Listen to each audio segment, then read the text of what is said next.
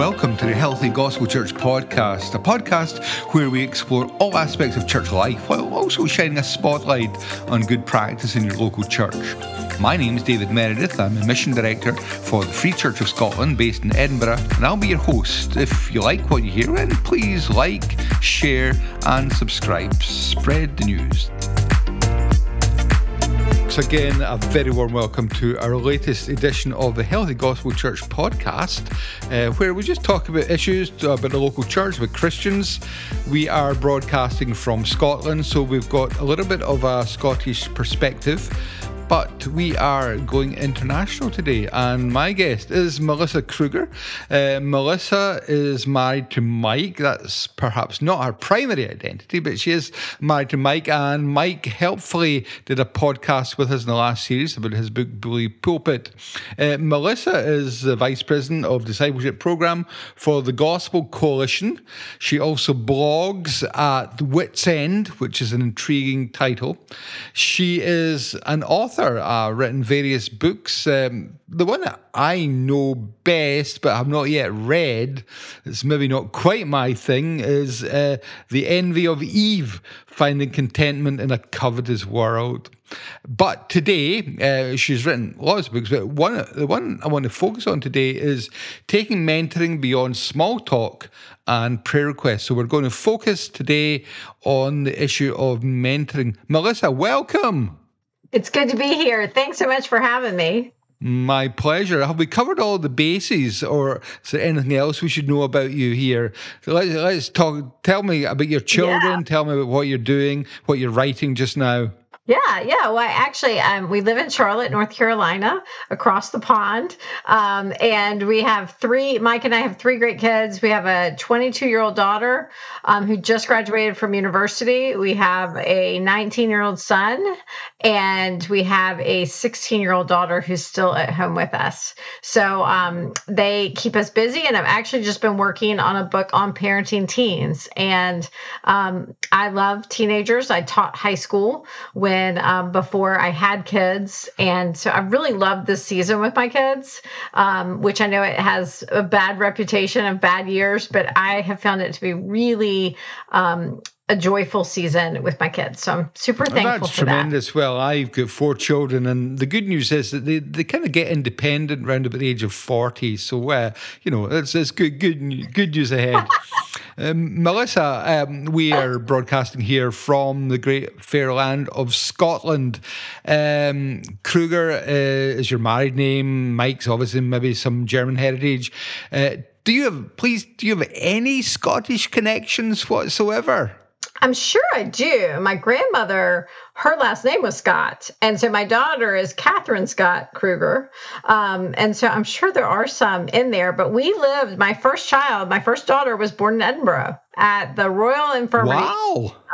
What was it called? Simpsons Memorial. It's no longer there, I've heard, in Edinburgh, but that's where she was born. So we have one Scottish birth certificate in the family. That's 23 years ago this October. She was Wonderful. born in Edinburgh. What took you guys to Edinburgh? How long did you live here? We lived there a little over 2 years. It was when my husband was working on his PhD. And so we enjoyed our time immensely living in Edinburgh. We lived right on the Mounds, right beside New College. And then we lived down in Newtown.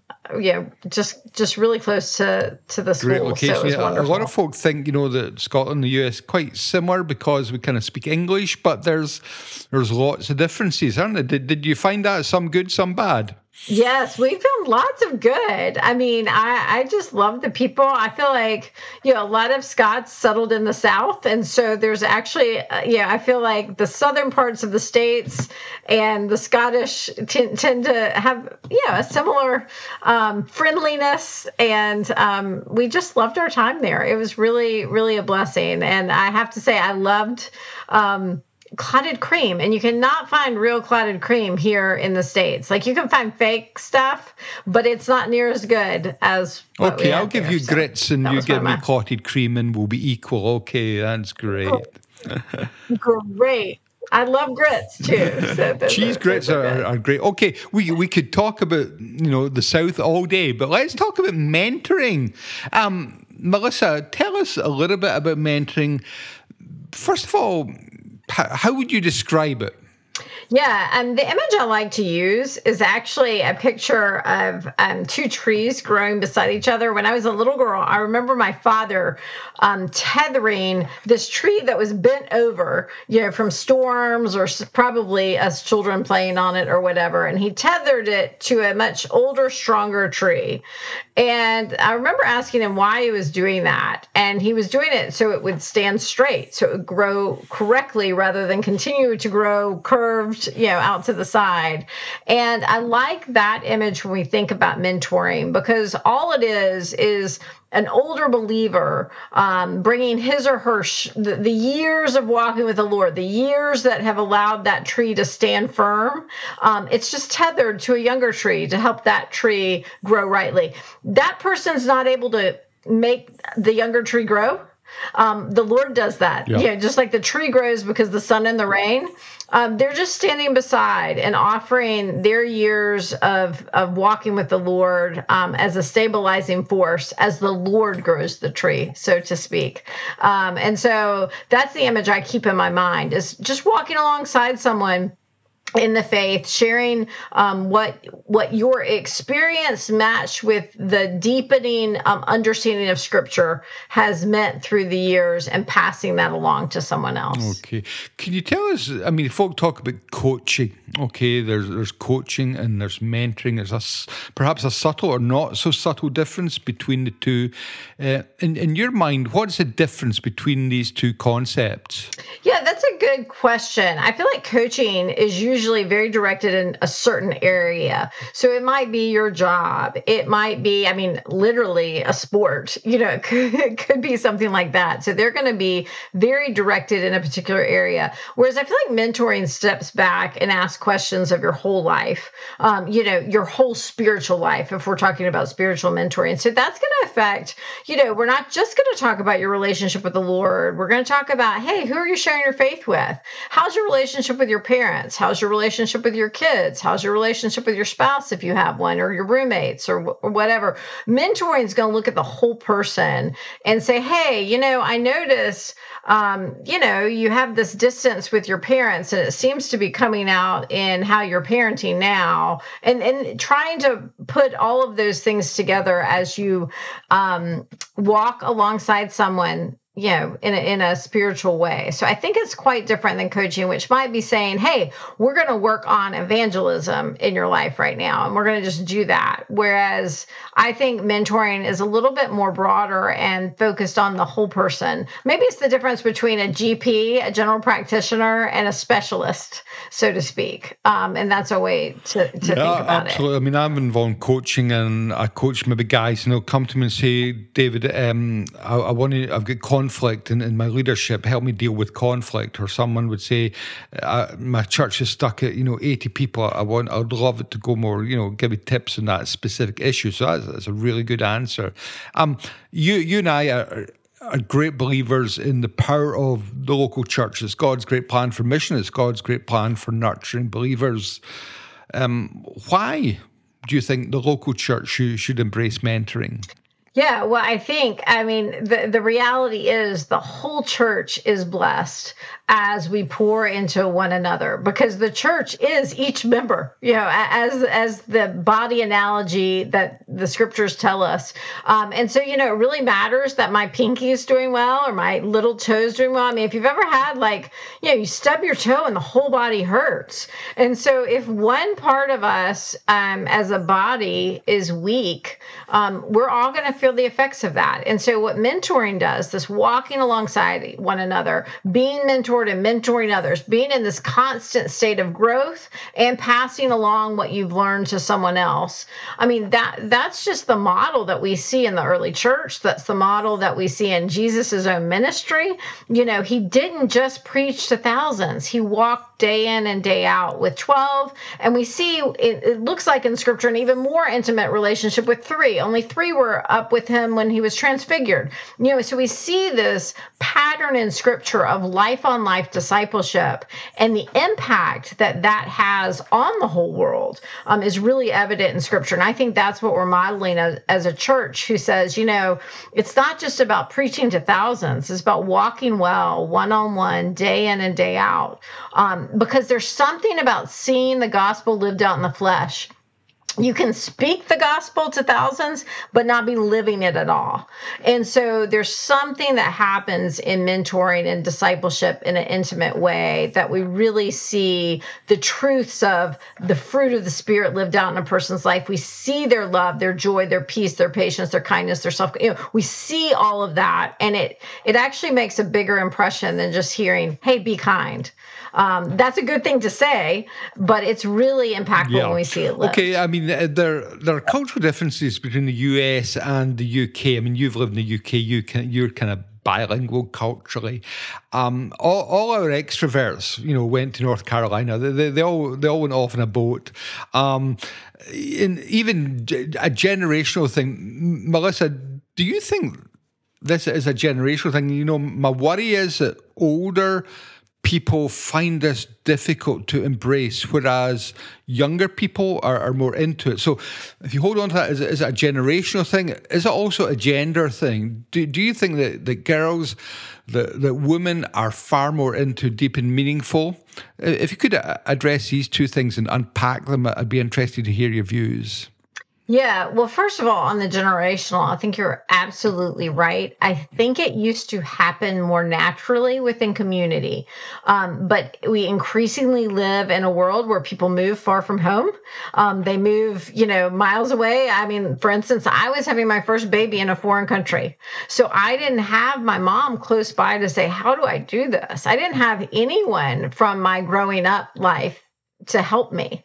And so I think we're dealing with a church that, rather than generations grew up in this church and people have known you for a long time, and that's almost happening naturally. Now it happens a little more. I would say my goal is always formal to informal. And what I mean by that is there has to be a way to get to know someone. And that sometimes takes on a little bit more of a formal aspect, because you have to ask questions. Hey, how did you come to faith? What's your faith journey look like up till now? So it takes some time to actually move into those places. Part of the reason I wrote the book is because I had so many older women who wanted to be involved in younger women's lives, but they had no idea how to do that. And so what I tried to give was not a book about mentoring, but a book that an older woman could actually do with a younger woman. And then I hope she'll be like, oh, this isn't so hard. I'm just asking her about basically spiritual disciplines. How's your time in the Word? How's your evangelism? How's your service in the church? But, I think we have to kind of be trained to have real spiritual, meaningful conversations. I don't think they happen naturally because I don't think we've really been trained well into having them. And so my first thing is, I do think it's a little bit generational. But I've heard from both younger women and older women how much they want to be connected. They just don't quite know how to do it. So what I'm trying to provide, what I always say through the book, is the rope that tethers the two together. That's what I'm hoping to do. Say, hey, just try this, ask these questions, and help the process along. As far as gender goes, I would say I think both women and men are in desperate need of it. I think women maybe are more naturally relational in general, but I know a lot of pastors in particular who have told me, I've never had an older pastor invest in me, and that would mean so much.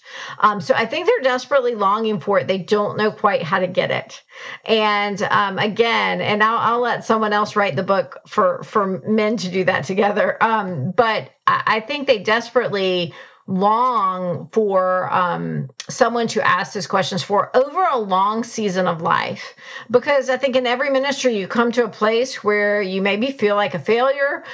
Should I move on? And you can't ask the people actually in your congregation that. It'd be really nice to have a mentor outside, someone that's walked with you through years to be able to ask those type questions too. And I think a lot of men are longing for that and they don't have it, but they're maybe a little more resistant to their own need for it at sometimes, And so I think both genders definitely benefit from it, but I think women are probably more naturally inclined and a lot less go to seminary and a lot, so men might more go that venue to get theologically trained. And so women might be more naturally inclined to find it with someone in their local church. Are there some folk better at it than others, like natural mentors? And have you found that some folk maybe start off hesitant and they really grow into the experience? Yeah, I would say, here's what I would say. I always tell people the best mentors are the women or men who spend a lot of time at the feet of Jesus in the word and prayer. It's not how much they know. I would say it's how long they've walked with Jesus. And so it's not always going to be the seminary trained person. It's not always going to be the PhD trained person. It's going to be the person who has a vibrant walk with Jesus. It's going to naturally overflow. Those are the people that everyone's kind of attracted to. Introvert, extrovert, it doesn't really matter. But they're just more the people who have really brought their life before Jesus on a regular basis, who have an intimate connection with him that just naturally spills over to others. And I think you see that. And so I always say, look for the person as you're looking around in your church saying, hey, I know that woman prays a lot. I mean, what a blessing just to have someone pray for you. So it might just be you sit down and say, hey, can you teach me how to be a person of prayer?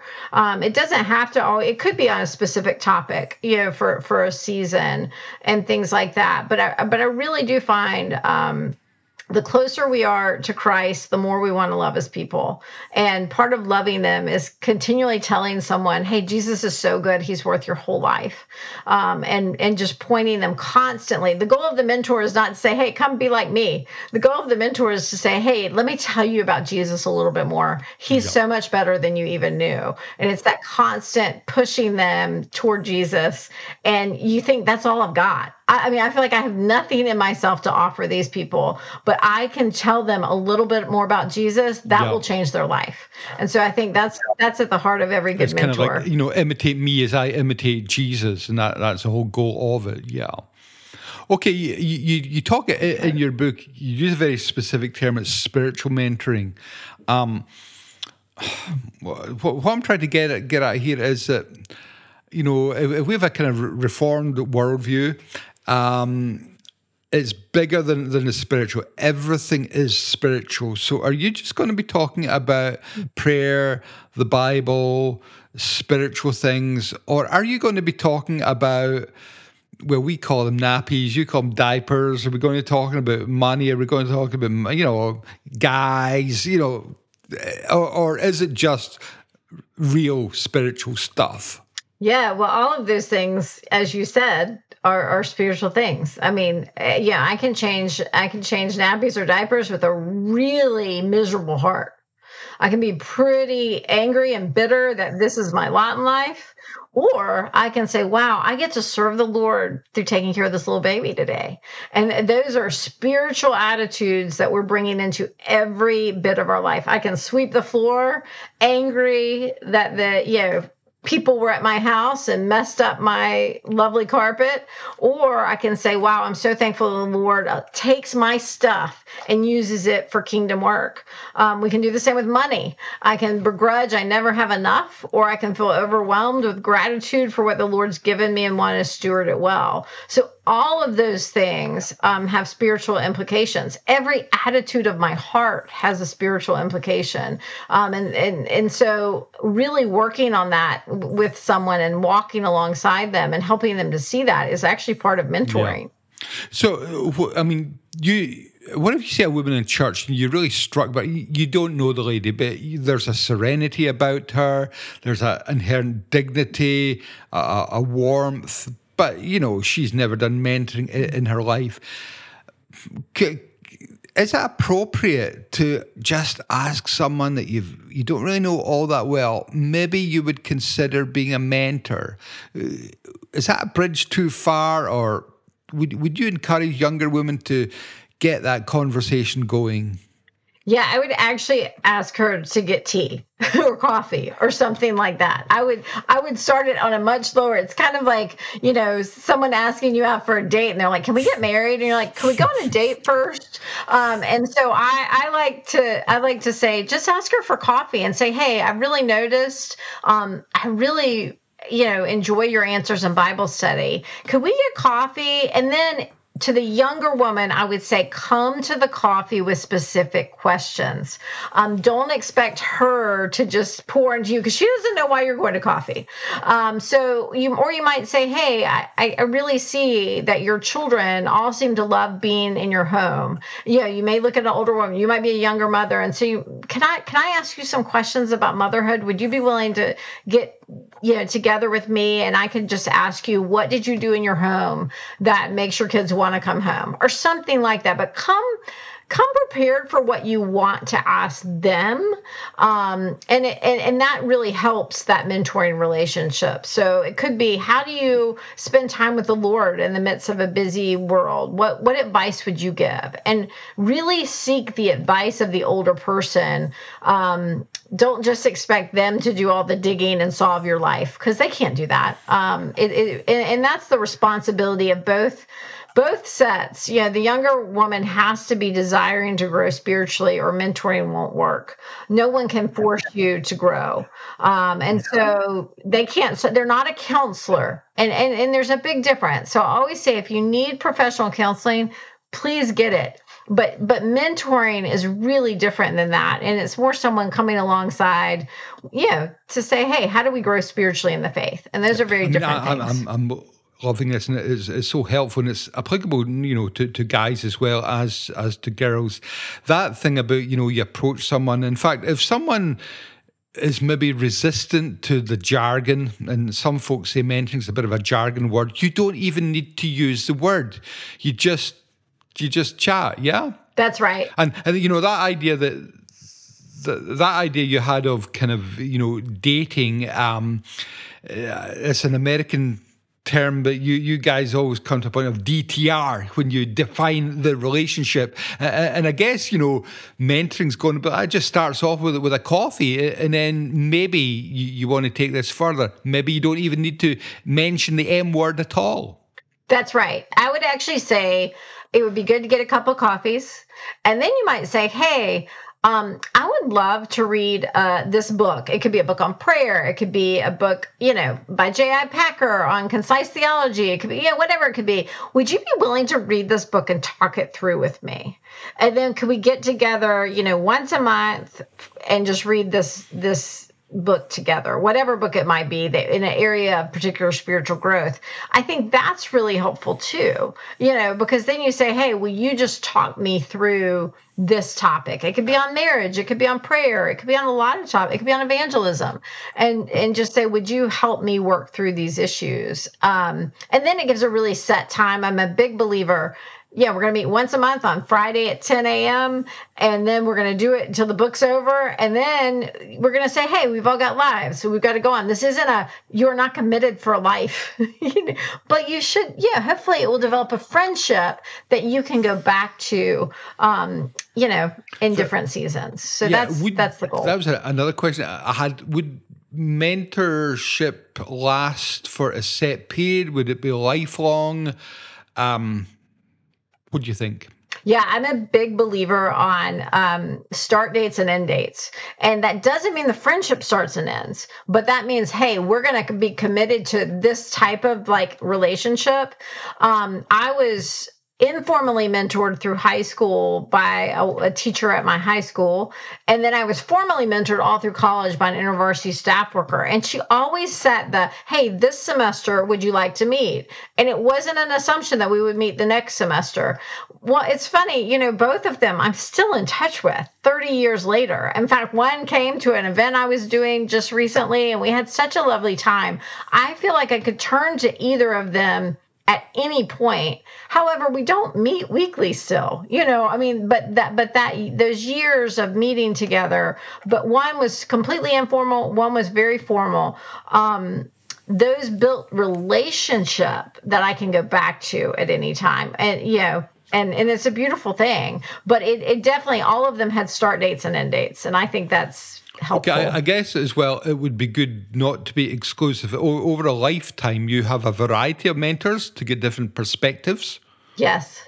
I think that's really good. I mean, one of the women, and again, this was a completely informal mentor. I noticed in my church, her children just seemed to all get along together, and they still love their parents, during the teen years. And I would get in the car with her, like going to a retreat or whatever. And I'd be like, can I ask you mothering questions? What did you do? And I would just, ask her all those type questions. And so I think it's going to take different shapes in different seasons, and that's totally okay. Let's kind of move on. Connected, but a little bit broader. I belong to the Free Church of Scotland, and we've got kind of strapline just now. It's a healthy gospel church for every community in Scotland. And I know, again, that your passions for the local church, you're big in that in your own church. The Gospel Coalition's big in that. How would you define a healthy church? Yeah, that's a really good question. I think a healthy church is one where every member is being built up in the faith and using their gifts to serve one another in love. So that there's this, every member is being built up through the word preached, through the word lived, and then they're able to serve others in love on a regular basis. And I just think that's the simplicity and beauty of a healthy church. Mm-hmm. Great answer.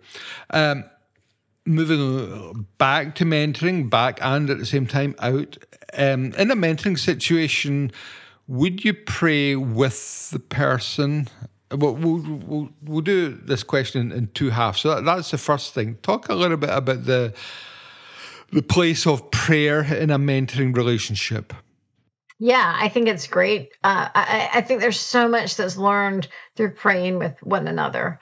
And it's such an act of just service and love. I mean, it means a lot to me, even when someone says, hey, I was thinking about what we were talking about last week, and I'm praying for you. So one, to be a good mentor, I think you commit to praying for that person regularly throughout the time you're meeting. But I also think praying with them is a wonderful thing. And there was a woman, our mentoring was we would walk together. So we'd walk for about 3 miles. And then at the end, I would always say, okay, let me pray for what is going on in your life. And that's just a kind way we model that. What I think that models is, I can't solve what's going on in your life, but we know the one who can change everything. And so we're going to take all this that we've just talked about, and we're going to take it to him and ask him to do immeasurably more than we can imagine. And so that's what I think we're modeling in that, yeah, it's good to have someone to talk to, but the best person we can talk to about this is the Lord.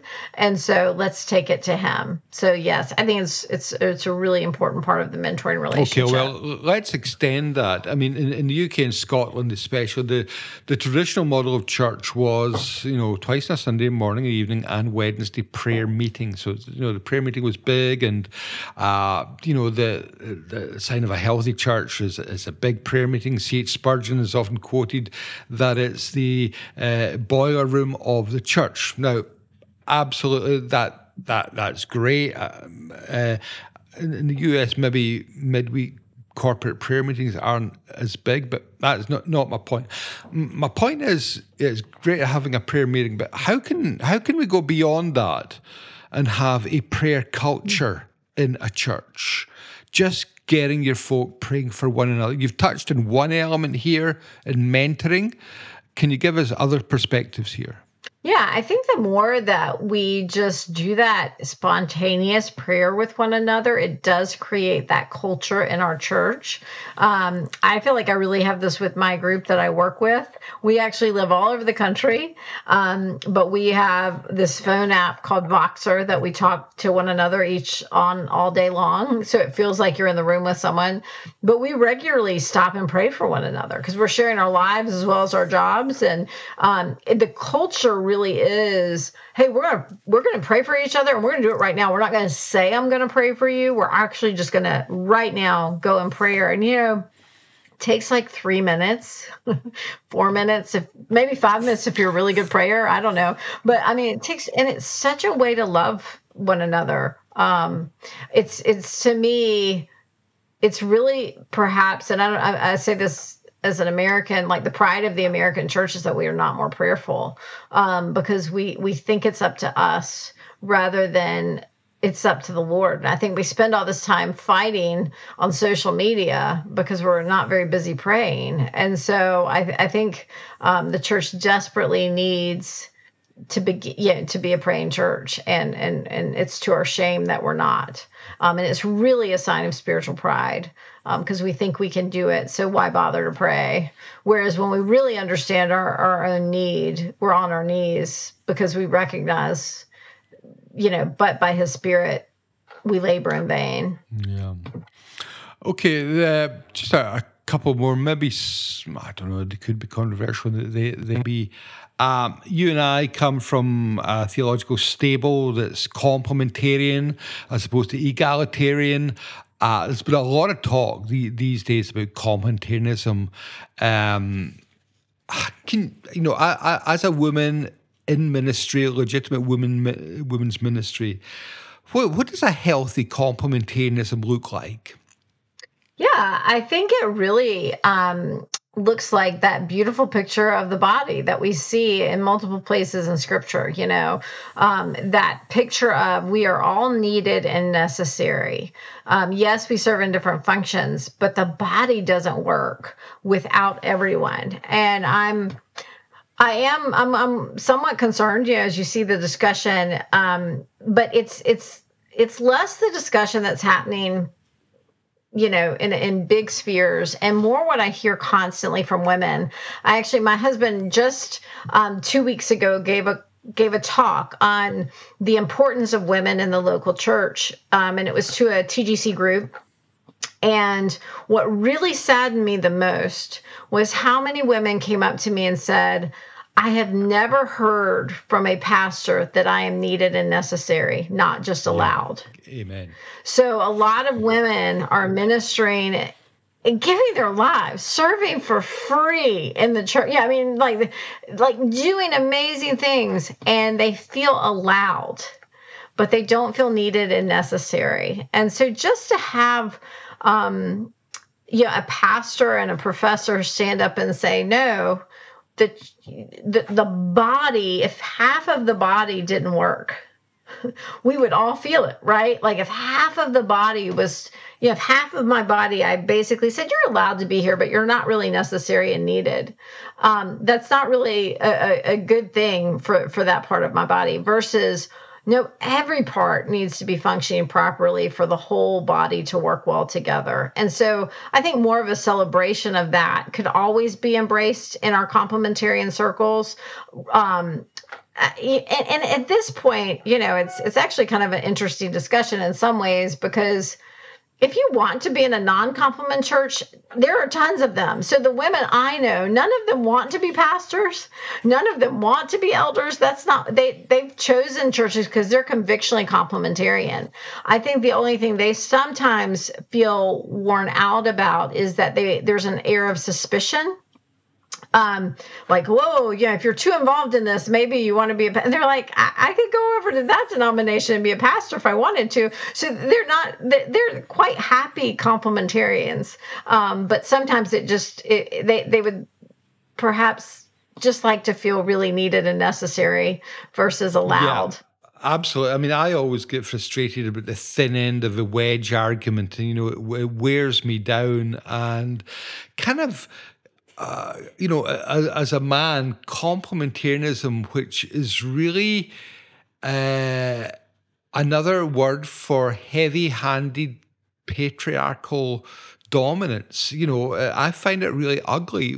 I had an amazing experience a few weeks ago at the PCA General Assembly in Memphis. So I'm in the exhibition hall, and a woman comes through the exhibition hall, and she says, folks, we've got to go in 10 minutes. We're closing the place down. And one of the guys says, excuse me, I will not take orders from a woman. And I'd never heard that in my entire life. And if I was that woman because I'm not very spiritual, I would have locked the guy up and he can get himself out at 2 a.m. You know, that to me was a shock, that there are actually guys who believe that. And to me, that's abusive. That's definitely an unfortunate. I was thinking, surely you're going to tell me he was joking, right? That's what I said. I thought you're joking, but no. I mean, okay, that's off my chest. You know, that's me. That's me. Yeah. Yeah. And those are the things I think I've been so blessed to work with so many wonderful guys. And like, I love the guys I work with at TGC, you know, who have what I consider healthy complementarity. But the more I travel, the more I hear from women's stories just like that, where they just, it's just an uncomfortable thing. And what concerns me is you would never hear that at a local business, you know, and so the church should honor the worth and dignity of both men and women better than the world. And so if the world is doing it better, honoring the dignity of women, I think we've got a problem. You know, if that in those situations, you know, and so that's always my concern. We definitely want to model, hey, yeah, we value each member. And definitely, I think closing down a bookstore is not an authoritarian position. I don't think. For the record, it wasn't a bookstore. The exhibition had lots of things in it, so I don't want to identify the culprit, but it wasn't a bookstore. Yeah. It was something else. Mentoring involves relationship. You know, I was reading your story. I know that you came to faith through FCA, Fellowship of Christian Athletes. Here's a really tough question, Melissa, that I always wanted to ask someone, you know, from that. What's the difference between witnessing and evangelism and manipulation, especially when we're dealing with younger people? And can mentoring be manipulative? That's a good question. I think anything can be manipulative. Evangelism can be manipulative, especially if it's centered on getting a following by the person doing the evangelism, or maybe the person wanting to be able to say 30 people came to the Lord this week. Yeah, if it's about the individual, yes, there can for sure be manipulation. And then even perhaps creating an environment of manipulation to get people, to get followers, or to get people to like you. And so obviously the goal of evangelism should be introducing people to Jesus. The goal of mentoring should be continually let me introduce you to Jesus a little more. It's discipleship. I mean, discipleship encompasses both introducing someone for the first time to Jesus through evangelism and continuing teaching him all that Jesus commanded. And so if the goal is let me introduce you to Jesus, I think that's going to be honest and true. If the goal is follow me because I'm great, I would be really concerned. And it's hard to discern the difference. And this is why we see cults form. I mean, you see horrible things happen in the name of following Jesus, but it's really about the individual. And so I think spirituality can be definitely used as manipulative, and it has terrible effects. And it often has terrible effects on women and children. That's what you see with most cults. I mean, there's tends to be a really bad aspect to that. And so this is where I always say we have to be constantly training people in the word so that they can discern fact from fiction and truth from error. Yes, we want to follow good leaders, but we have to actually be able to discern what is a good leader.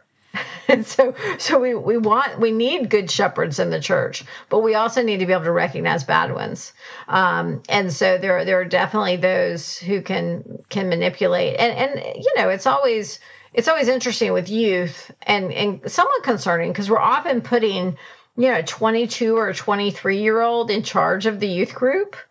And so you're putting someone who is maybe spiritually immature, most likely spiritually immature, in charge of 15 and 16-year-olds. And that's something to think about in our churches. Maybe we should have more mature people running those groups. And, and that's complicated because you get to be 50 and you're like, I don't have energy for that.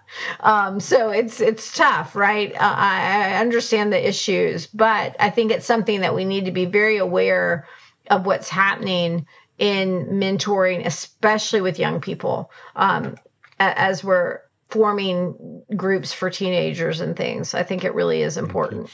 We'll end with what possibly should have been the first question. The book, Taking Mentoring Beyond Small Talk. Why did you write it? What kind of sparked it off? Yeah, it was years. I spent 10 years doing women's ministry in the local church. And it was this constant question from both the younger women in our church and the older women. How can we walk together? The older women would say, I don't know what to do. And the younger women would say, I desperately need help.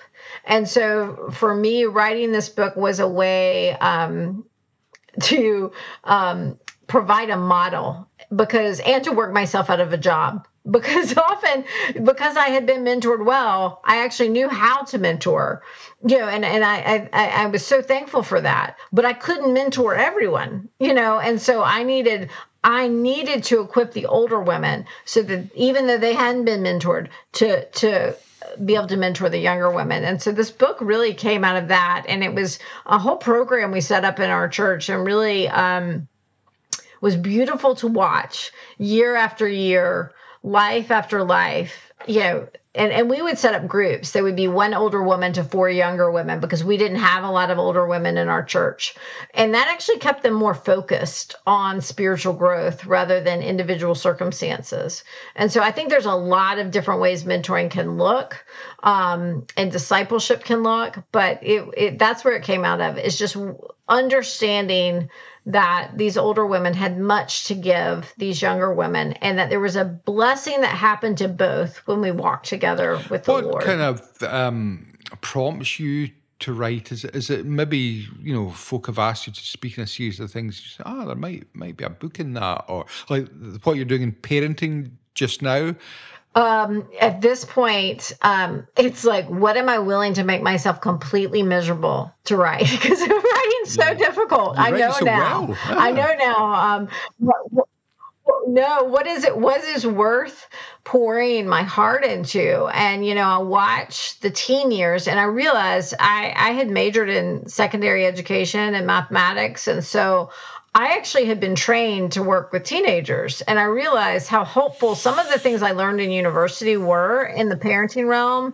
How do I combine spiritual truths with these, modern day researchers and what they're learning about teenage development? How can I combine the fact that, hey, biologically, your teenager actually needs more sleep than you do. They're not just lazy, like helping parents understand biology, like what's going on, so that then they parent differently. But, how do we parent graciously and all these different things? So combining those, but it has to be a topic at this point that I really don't see a book on. So I don't see a book on mentoring that helps people do this. And so that's why I wrote it. I would rather someone else write it. And so, but there wasn't one. And so, and the same actually on parenting teens. There are a lot of books on parenting young kids, but I couldn't find another book by a woman on really walking with teens from a motherhood perspective. And so that's why I wanted to work on it. But it is always painful and laborious, and you sit at a computer by yourself and you wonder, is it worth it? And will this help anyone?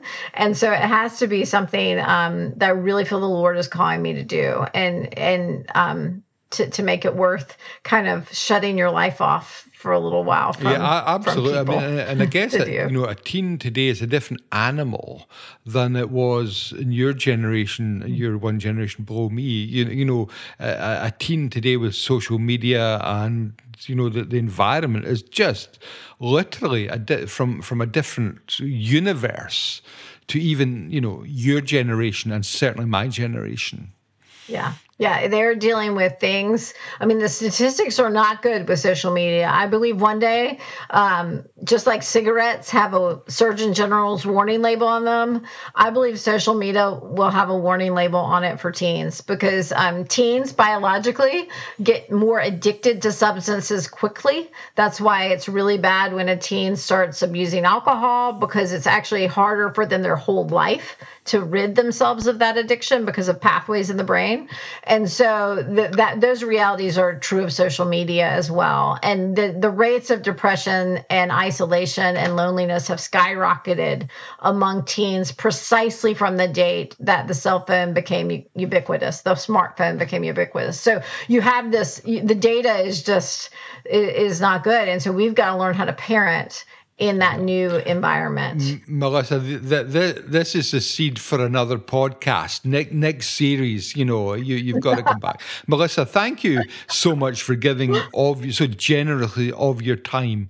I know that the book was written a few years ago, but Taking Mentoring Beyond Small Talk and Prayer Request by Melissa Kruger. Get it. It's still in print. Read it.